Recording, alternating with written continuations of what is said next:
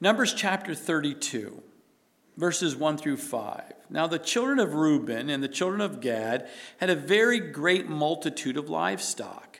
And when they saw the land of Jazer and the land of Gilead, that indeed the region was a place of livestock. The children of Gad and the children of Reuben came and spoke to Moses, to Eleazar the priest, and to the leaders of the congregation, saying, and you'll notice these people's names here that are the leaders, and saying to these places, these things that which God defeated before the congregation of Israel, is a land for livestock, and your servants have livestock. Therefore they said, if we have found favor in your sight, let this land be given to your servants as possession. Do not take us over the Jordan. So these first 5 verses, we see the countryside that God had used his people to overcome, that was on the east side of the Jordan, and preparation of crossing the Jordan, going into the promised land. They haven't gone into the promised land. Moses is still alive at this point. God is still using him as a leader, transitioning that leadership over to Joshua and such. So we see that that all of a sudden, as they're going into this promised land, that Israel took care of the Moabites, took care of the Mennonites, and they took their eyes and they said, but look at this land this country that God allowed us to take and conquer. This land is just sweet. And we have very large, as the scripture says, very large, a great multitude of livestock. And this place is absolutely perfect from our perspective. So it's amazing how quickly, as these followers of God, and then they've been in the wilderness, they've raised up here, they see everything that God has done, and the whole promise from all the way from Abraham and Isaac and Jacob, and all the way through in the time of 400 years in captivity, and then through the wilderness, and all these ups and downs, and tossed to and fro, and all the things that were going on. All they heard was they're going to the promised land. They're going to the promised land. We're going to the promised land. And just before they go in the promised land, it's almost like, squirrel, promised land. Look at this moment here. Look how green grass. Oh, it's perfect. It's perfect from what I want. I can see it now. I've got livestock. This is a great fertile land for my livestock. This is going to be a great living. This is beautiful. Sounds a lot like Lot. They always want to pick some place that looks so much better, so much easier, so much more fertile and warm, and all these other things that people can get caught up in the sight and not in the will of God. They were following the will of God, but how quickly all of a sudden this appears to be, if you lean on your own understanding, it just appears to be the right thing. And they sure did. They saw the fertile land. They had a great multitude of livestock. And they go on what they see and say, I see fertile land for my livestock. I don't know what's in the promised land. I'm not sure. Even though God said it was going to be great. And it was God-given. No, they were going on sight and not by faith. And sure enough, they requested from Moses and Eleazar the priest and the leaders of the congregation, do you see this country? Do you see these lands? See these things? We do not want to take us over the Jordan. We're staying on this side of the Jordan. Man, it's amazing. You were just so close. You were almost there. If you just kept taking the steps of faith, God would have provided even for you in this great multitude of livestock you have. He would have provided for you. And then verses 6 and 7, we say, and Moses said to the children of Gad, he gives a little bit of a reaction, and he says to the children of Reuben, shall your brethren go to war while you sit here? It sounds like you're going to sit around and enjoy your little lifestyle and forget what, you're supposed to be helping with the conquering of the promised land. Now, why will you discourage the heart of the children of Israel from going over into the land which the Lord has given them? See, Moses always had a heart for the whole people and fulfilling the promises of the will of God. regardless of how he felt. He's already been told he's going to die.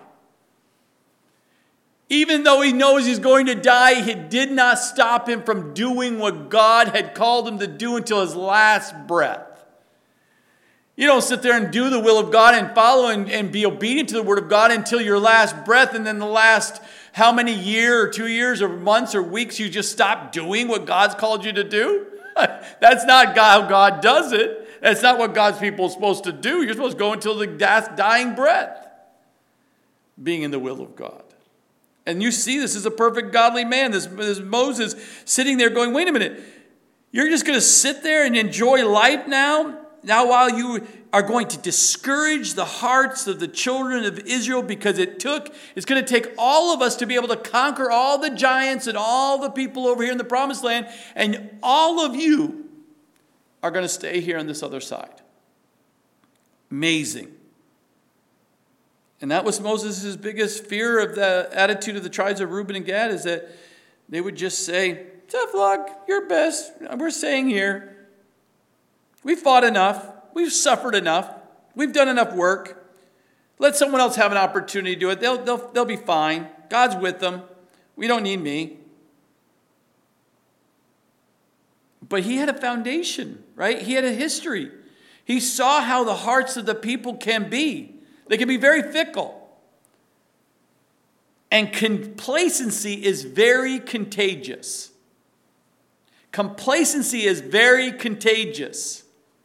Do I need to say it a third time? Because he understood just those two tribes saying, this is far enough. This is far enough of following God's promise. This is far enough of doing what God's called me to do. This is good enough. We're just going to be here. That complacency will cause the rest of the tribes to do what? Get complacent. And probably make a decision like they did before. We know how big those giants are. We're not going. Remember the 10 spies? Going in, and Edom said, no, that's way too much for us. And the whole generation died because of unbelief. Moses understood that complacency of just sitting back and not doing anything that God's called you to do will cause others to sit back and not do anything as well and follow through and continue to move through. That's why men, you need to make sure you're leading your family and be an example and not be complacent in your walk with the Lord. Because if you do, your children will become complacent. Your family, if you set back other families that have been watching your life, watch you be complacent, they'll start becoming complacent. Leaders of a church, if you become complacent and you're not out there in the amongst them doing what God's called you to do, and you just sit back and watch things, just kind of let it roll, everyone will be complacent. And Moses understood that he says, if you do this, this could cause all these people to not move forward with what God called them to do to go into the promised land, and could cause them to stay right here. And that would be a detriment, because the anger of God will come out again, and possibly all of this generation will be wiped out as well. So Moses didn't sugarcoat it. Oh, I'm so glad you see this is a good place for you to be. Is this of the Lord? And you get so really complacent. You're not complacent, but more, I don't want to offend anyone. You're just, is this really, okay, this is the Lord. This is nice. I'm glad. In your back of your mind, you're going, no, it's not of God. It's not good. It's not right. Moses didn't sugarcoat it here. He said, you guys are causing a possible ripple effect across the nation of Israel because you're not following through with God's purpose and reason, what we were supposed to be doing. Verses 8 through 15, we see Moses' fears following the steps of the previous generation of unbelief. He says, that your fathers did when I sent them away from Kadesh Barnea to see the land. For when they went up to the valley of Eshcol and saw the land, they discouraged the heart of the children of Israel so that they did not go into the land which the Lord had given them. So the Lord's anger was aroused on that day, and he swore an oath, saying, surely none of the men who came up from Egypt from 20 years old and above shall see the land of which I swore to Abraham, Isaac, and Jacob, because they have not wholly followed me. That was their problem. They were half-hearted. They were partially following God. They weren't wholeheartedly following God. Except for Jacob and then except for Joshua, they are the only two that were wholly following the Lord. So the Lord's anger was aroused against Israel, and he made them wander in the wilderness for 40 years until all the generation that had done evil in the sight of God was gone. And look at the language. I love this. And look. I love that explanation word. And look, oh, boom. Got my point? You have risen in your father's place. You know what that's a nice way of saying? You're following in your father's footsteps. You're no different than your father. You're no different than the entire generation that was taken out. You're acting just like them, generation upon generation in your decision you're making. And he called them out. You're a brood of sinful men. Their decision was not some passive, oh, this looks better and we can, whatever. Again, it's the perfect will of God or the permissive will of God. He didn't even call it the permissive will of God. He said this is a brood of sinful men to increase still more the fierce anger of the Lord against Israel. For if you turn away from following him, he will once again leave them in the wilderness and you will destroy all these people. You will destroy all these people. Your actions will have consequences of these people. What you decide to do has consequences on other people's lives. Your sin never affects just you. It affects people all around you. That's how sin works. But he doesn't sugarcoat it here. Moses reminded the leaders of the Reuben and Gad that their failure entering in the promised land was just a reflection of what took place 38 years prior. It is a terrible thing to be used of the devil to discourage other believers to walking a deeper life with the Lord. We should ask God, please protect us from every discouraging people who are around us, but help us protect us from discouraging others' hearts in serving God and following God. Lord, help protect us from not discouraging people because it can have a tremendous effect. And he says it right there, because they have not wholly followed me. Because when you don't wholly follow God, you will discourage people in their walk with God. Unfaithful spies cause a generation to be wiped out. Based on just a report. Just based on the lack of fear, because they weren't walking with God, they had fear. They had unbelief. And it caused an entire generation to be wiped out because they all went with that. But when we have not wholly followed the Lord, we are much more likely to be influenced by the cardinal and the discouraging words around us.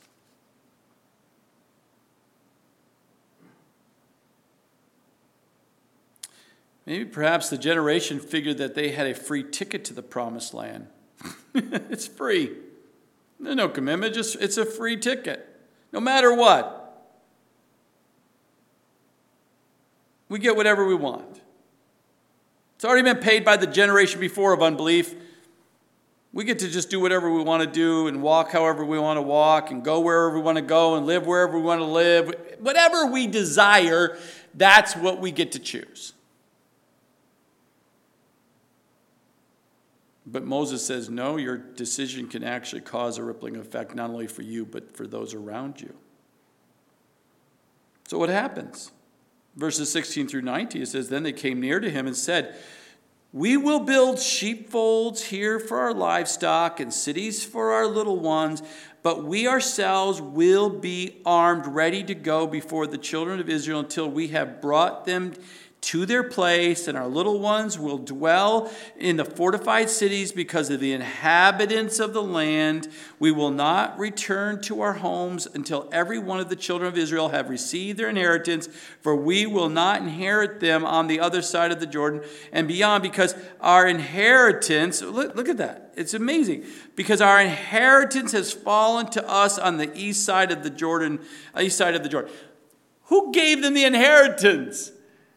God is the one who gives the inheritance. And God determined where that is. No, they claimed it. I'm self-claiming. This is our inheritance. This is what I want. They didn't ask God.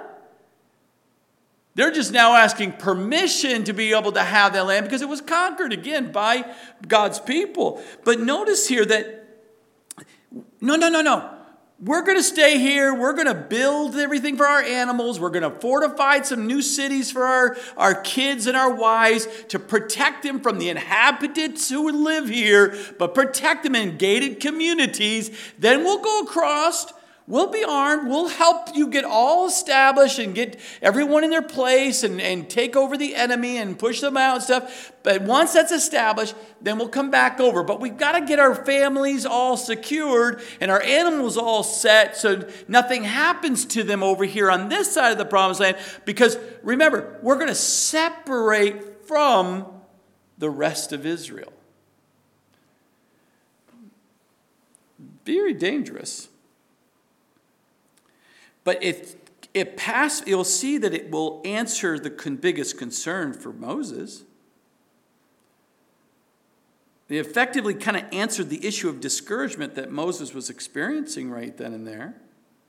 No, we'll fight. We'll make sure you get established. And then Moses said to them in verse 20, if you do these things, if you arm yourself before the Lord for the war, and all the armed men across over the Jordan before the Lord until he has driven out his enemies from before him, and the land is subdued before the Lord, then afterward you may return and be blameless before the Lord and before Israel. And this land shall be your possession before the Lord. But if you do not do so, then take note. Take note, I'm giving you a warning. Take note, you have sinned against the Lord. That's what it's called. You're going to be sinning against the Lord. And be sure your sin will find you out. You will suffer consequences for the sin you commit. God's not going to bring the judgment. Your sin's going to find yourself out. It's going to have a consequence of the decisions you make. So build the cities for your little ones. Folds for your sheep, and do what has proceeded out of your mouth. So if they do what they say they're going to do, they'll be blameless before the Lord and before Israel. No one's going to hold that against them. This is the decision they're going to make, and that they're going to have to face the consequences of that. And if they fail to actually follow through and go in armed and help get the enemies out, then it's really a bad thing, because now you're sinning against the Lord and against Israel and everybody else. And it's going to have major consequences. Because if you do the sin of doing nothing, Moses warned them, if you commit the sin of doing nothing after you said something, not going to be good for you. And sometimes doing nothing is a great sin. When God said to do something and you didn't do it, it's a great sin. And it will become very evident. And it will find us out. Now in verses 25 through 27, we see the leaders talking through here of the children of Gad, and Reuben spoke to Moses saying, your servants will do as the Lord commands. And he talks that through. And verses 28 through 42, we see, so Moses gave command concerning them, Eleazar the priest and Joshua, son of Nun, and the chief fathers of the tribes and the children of Israel. And Moses said to them, if the children of Gad and the children of Reuben cross over the Jordan with you, every man armed for battle before the Lord, and the land is subdued before you, then you shall give them the land of Gilead. as a possession. But if they do not cross armed with you, they shall have possessions among you in the land of Canaan. Then the children of Gad and the children of Reuben answered, it says, as the Lord has said to your servants, so we will do. So what we're seeing here, verses 28 through 42, is just a reminder. Moses is telling the Eleazar the priest and Joshua and the chief fathers stuff what took place in their negotiations. Why? Because Moses is not going into the promised land. He's going to die on the hill, on the mountain, before they go in. So he's making sure those leaders who are going into the promised land knows exactly what was agreed upon.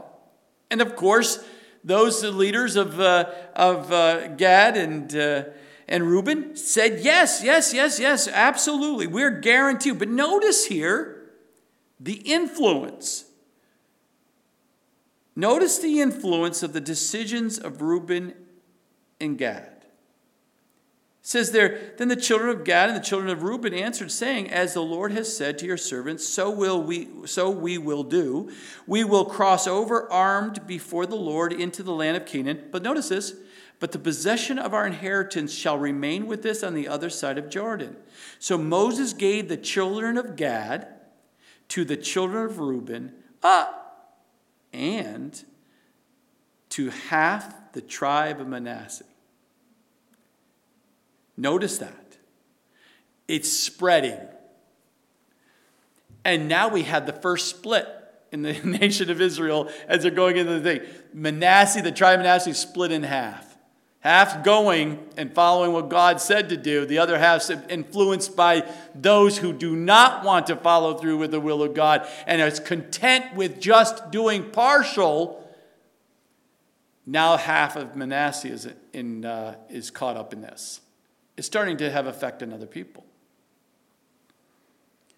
Now verses 34 through 42 is just a whole list of cities that they ended up either built the cities or they conquered by the children of Israel to get the sheepfolds and all their animals in place and fortified cities to make sure they're all secure before they go over there and fight. Those who are 20 and older go over and fight in the promised land. Half a tribe of Manasseh. Half of them were content to stay on the wrong side of the wrong side of the Jordan River. Not a good thing for them and being influenced by Gad and Reuben. See, it's sad that they did not go into the promised land because we know by the scriptures, and we'll see in Deuteronomy and other places, we see that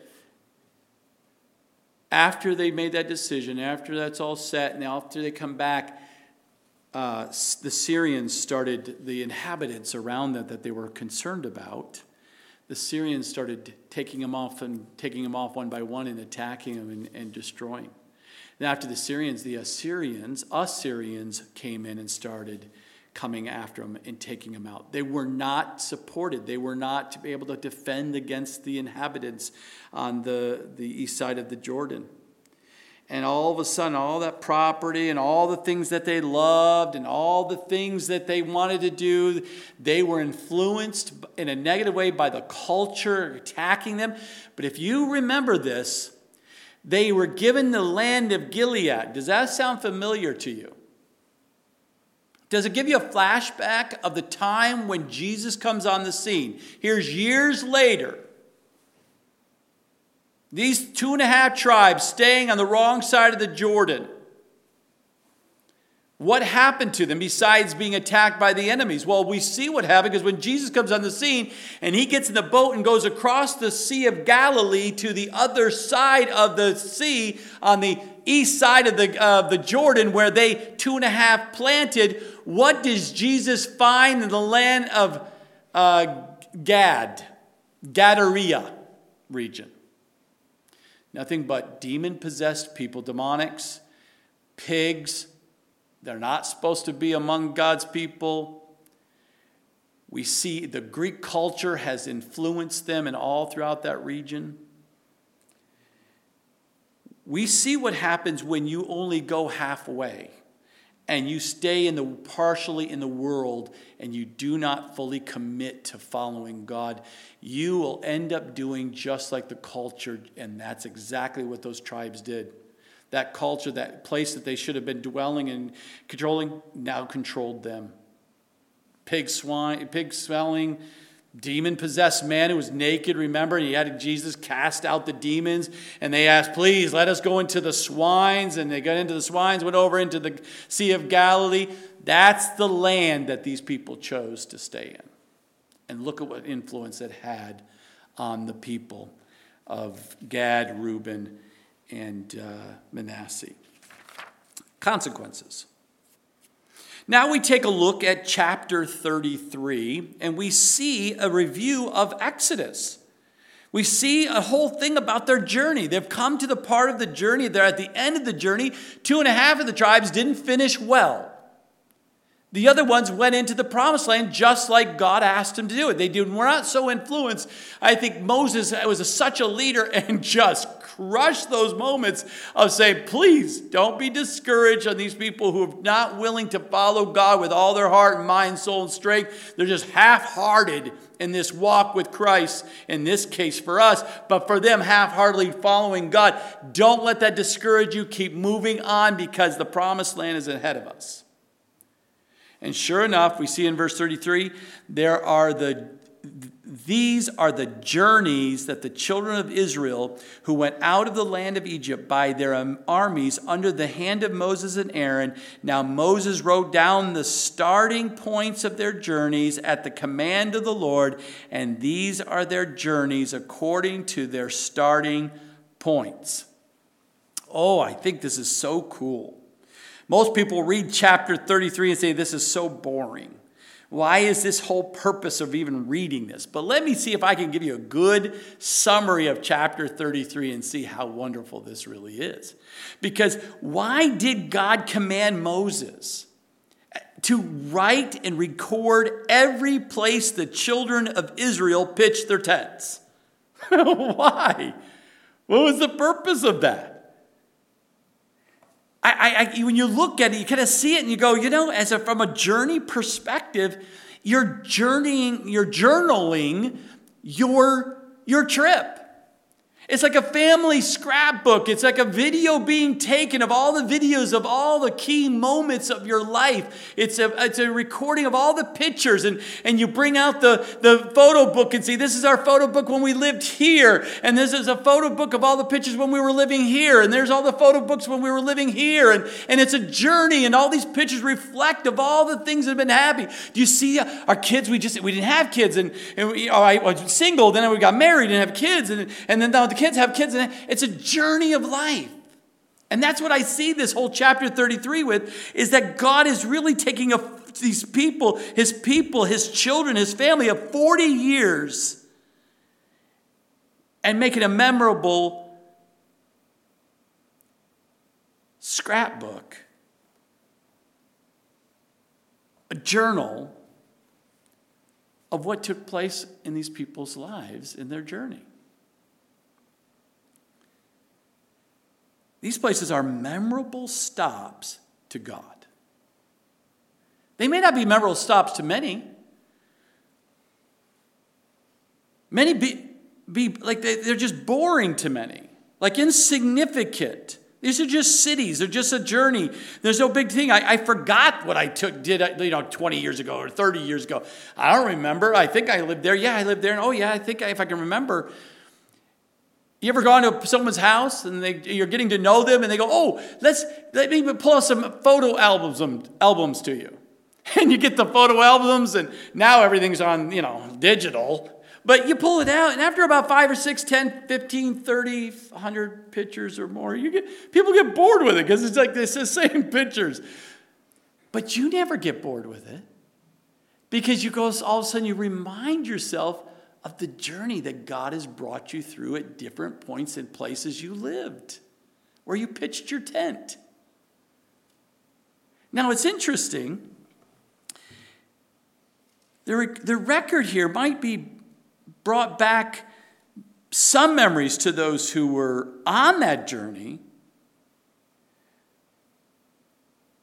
But what's the point for us today to learn all of these cities or know all these cities, or why God wants us to see all of these cities and places that God's people were at during this 40 years of journey from leaving Egypt and going into the Promised Land? God made us a holy nation. God made the children of Israel his people. And he was the heavenly Father. He was the leader over that nation. And just like the children of Israel is his people that he was leading, we too are a holy nation, adopted into his family when he's taking us on our own journey, a journey toward the promised land of heaven. And every stop along the way, every place we pitch our tent, every time we're pulled up stakes and moved on, he remembers and records all of our journey as he has led us. And those are very important to God. Because each time he moves us, there's a very specific reason and purpose why we live where we live. And when he chooses to move us, why he has placed us there for a season of time until he takes us home. But it's not home. It's just placing our tent until we go home. But every step of the way means something to God. Even if it may not mean something to you, it means something to God. And whatever we have done, what he has led us to do, he records it. He remembers it and eventually rewards it. We see in Matthew 10, verses 42. He never forgets, not a single day, when we're going and doing and living what God's called you to do. God has led us, you and I, from stop to stop, from place to place. And as long as it may have you've forgotten those things, and it's been a lot of years, and you kind of want to not remember those times.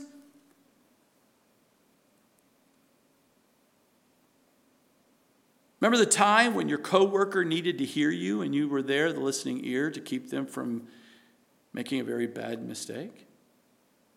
Remember the time when there was a need in the nursery and you stepped in when it wasn't your time to do it, and you went into the nursery and you served God to help serve God's people? Remember the time the neighbor was having a meltdown and you needed to be a good neighbor and come alongside and help them through that flood? Remember the time you took that call and you listened to that person and you helped them through the death of their family member? God has recorded every single one of those moments. And he has not and will not forget those moments of time. And you will be rewarded for those things that God has called you to do, even when it wasn't comfortable and easy in a place you didn't want to be at that moment. But it was God's moment. And he records it all. It's important to God. Even if we forget, it's still important to God. Well, parents do what we do with those big things of photo albums and things we put in our chest full of not only pictures but stuff and items for our children when they were young, and all the things that we collect from our own high school and college years, and we collect it and we go, oh, I forgot all about that. Look at that. It brings back a memory.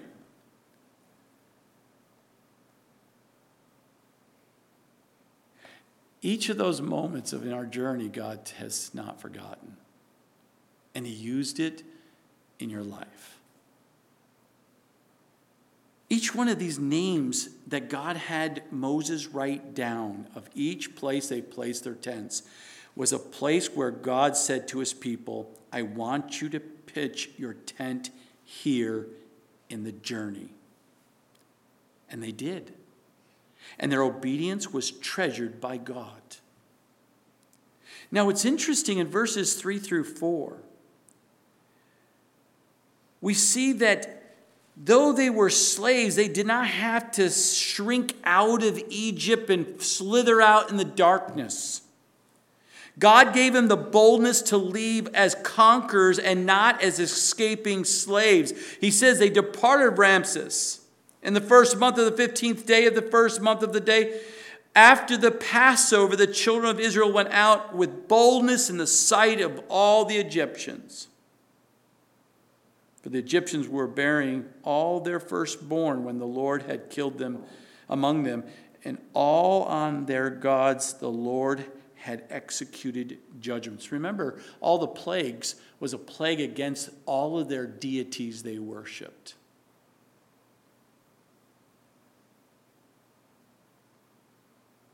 They were not just random. They were specifically chosen by God to deal with each of those false gods, the Egyptians, those deities, those bizarre demonic things that they used to believe in.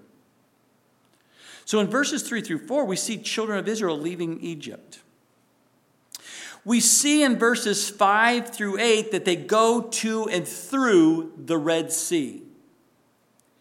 In verses 9 through 15, they go from Marah to Mount Sinai, where they receive the law and instructions for building the tabernacle and the sacrificial system that they were to follow. Now, 5 through 15, that whole portion of the journey took more than 1 year. It took about a year to fulfill. But most of that time was not spending traveling, but receiving the law at Mount Sinai. But at verse 16 through 36, they go from Mount Sinai to Kadesh Barnea, right there at the cusp of wanting to go into the promised land, but they didn't. In verses 37 through 49, they go from Kadesh Barnea to the Jordan River into the promised land. And it's in this account, there is something very huge missing when you go back and you read those cities and you read the accounts. There's nothing highlighted. There's nothing that is, it's almost like this huge missing omission right there. The 38 years the children of Israel wandered in the wilderness was in unbelief is not clearly noted in those scriptures of those 38 years. I find that interesting, don't you? Everywhere God was guiding and doing, we see the city. But there's a gap of 38 years. It's like, where did they go of all the tent stops in those 38 years? The Father, the Heavenly Father, records exactly and carefully every single spot where they pitched their tent in obedience to his leading. He makes note. But when they were in sin, there's no mention, no record, no memory. As far as God, our Heavenly Father, is concerned, he remembers no more. He remembers where we've been, but he does not track, he forgets about our sin. Why is it important to us? Because he does the editing of that video of your life, your journey. He deletes that slide that happened in your life. He erases from your journal the inscription of what took place that was against him and not for him. And that's the kind of our loving Father who God we serve. Why doesn't he remember our sin in the journey? Because he sent his Son to die on the cross in our place and shed his blood in order that we could be cleansed from that sin. What a price our Heavenly Father paid to eradicate that part of the memory, to clean up my story and to make it squeaky clean, as white as snow. We see in verses 5 through 15 that this portion of the journey took them, again, more than a year.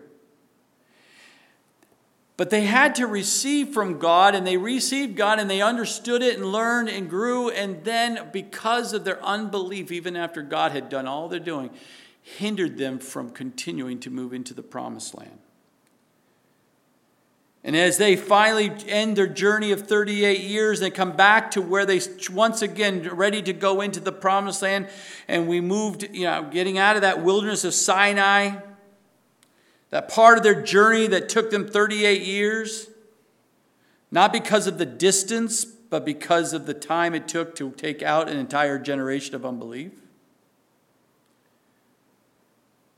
We see that the listing of Israel's encampments comes rapidly. It's more than 30 places named are given in quick succession in the scripture here. Not a lot of activity is noted.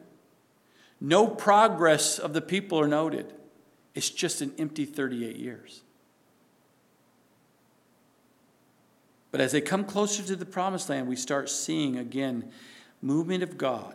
In verses 50 through 53, we see that now the Lord spoke to Moses in the plain of Moab by the Jordan across from Jericho, saying, "Speak to the children of Israel and say to them, when you have crossed the Jordan into the land," notice that, not if you will cross, when you have crossed the Jordan into the land of Canaan, then you shall drive out all the inhabitants of the land before you, destroy all their engraved stones, destroy all their molded images, and demolish all their high places. You shall disposes the inhabitants of the land and dwell in it, for I have given you the land to possess. You're going in. God says you're going in. He promised to bring them in there. It reminds us of Philippians 1:6. He who began a good work in us will continue to perform it until the day of Jesus Christ.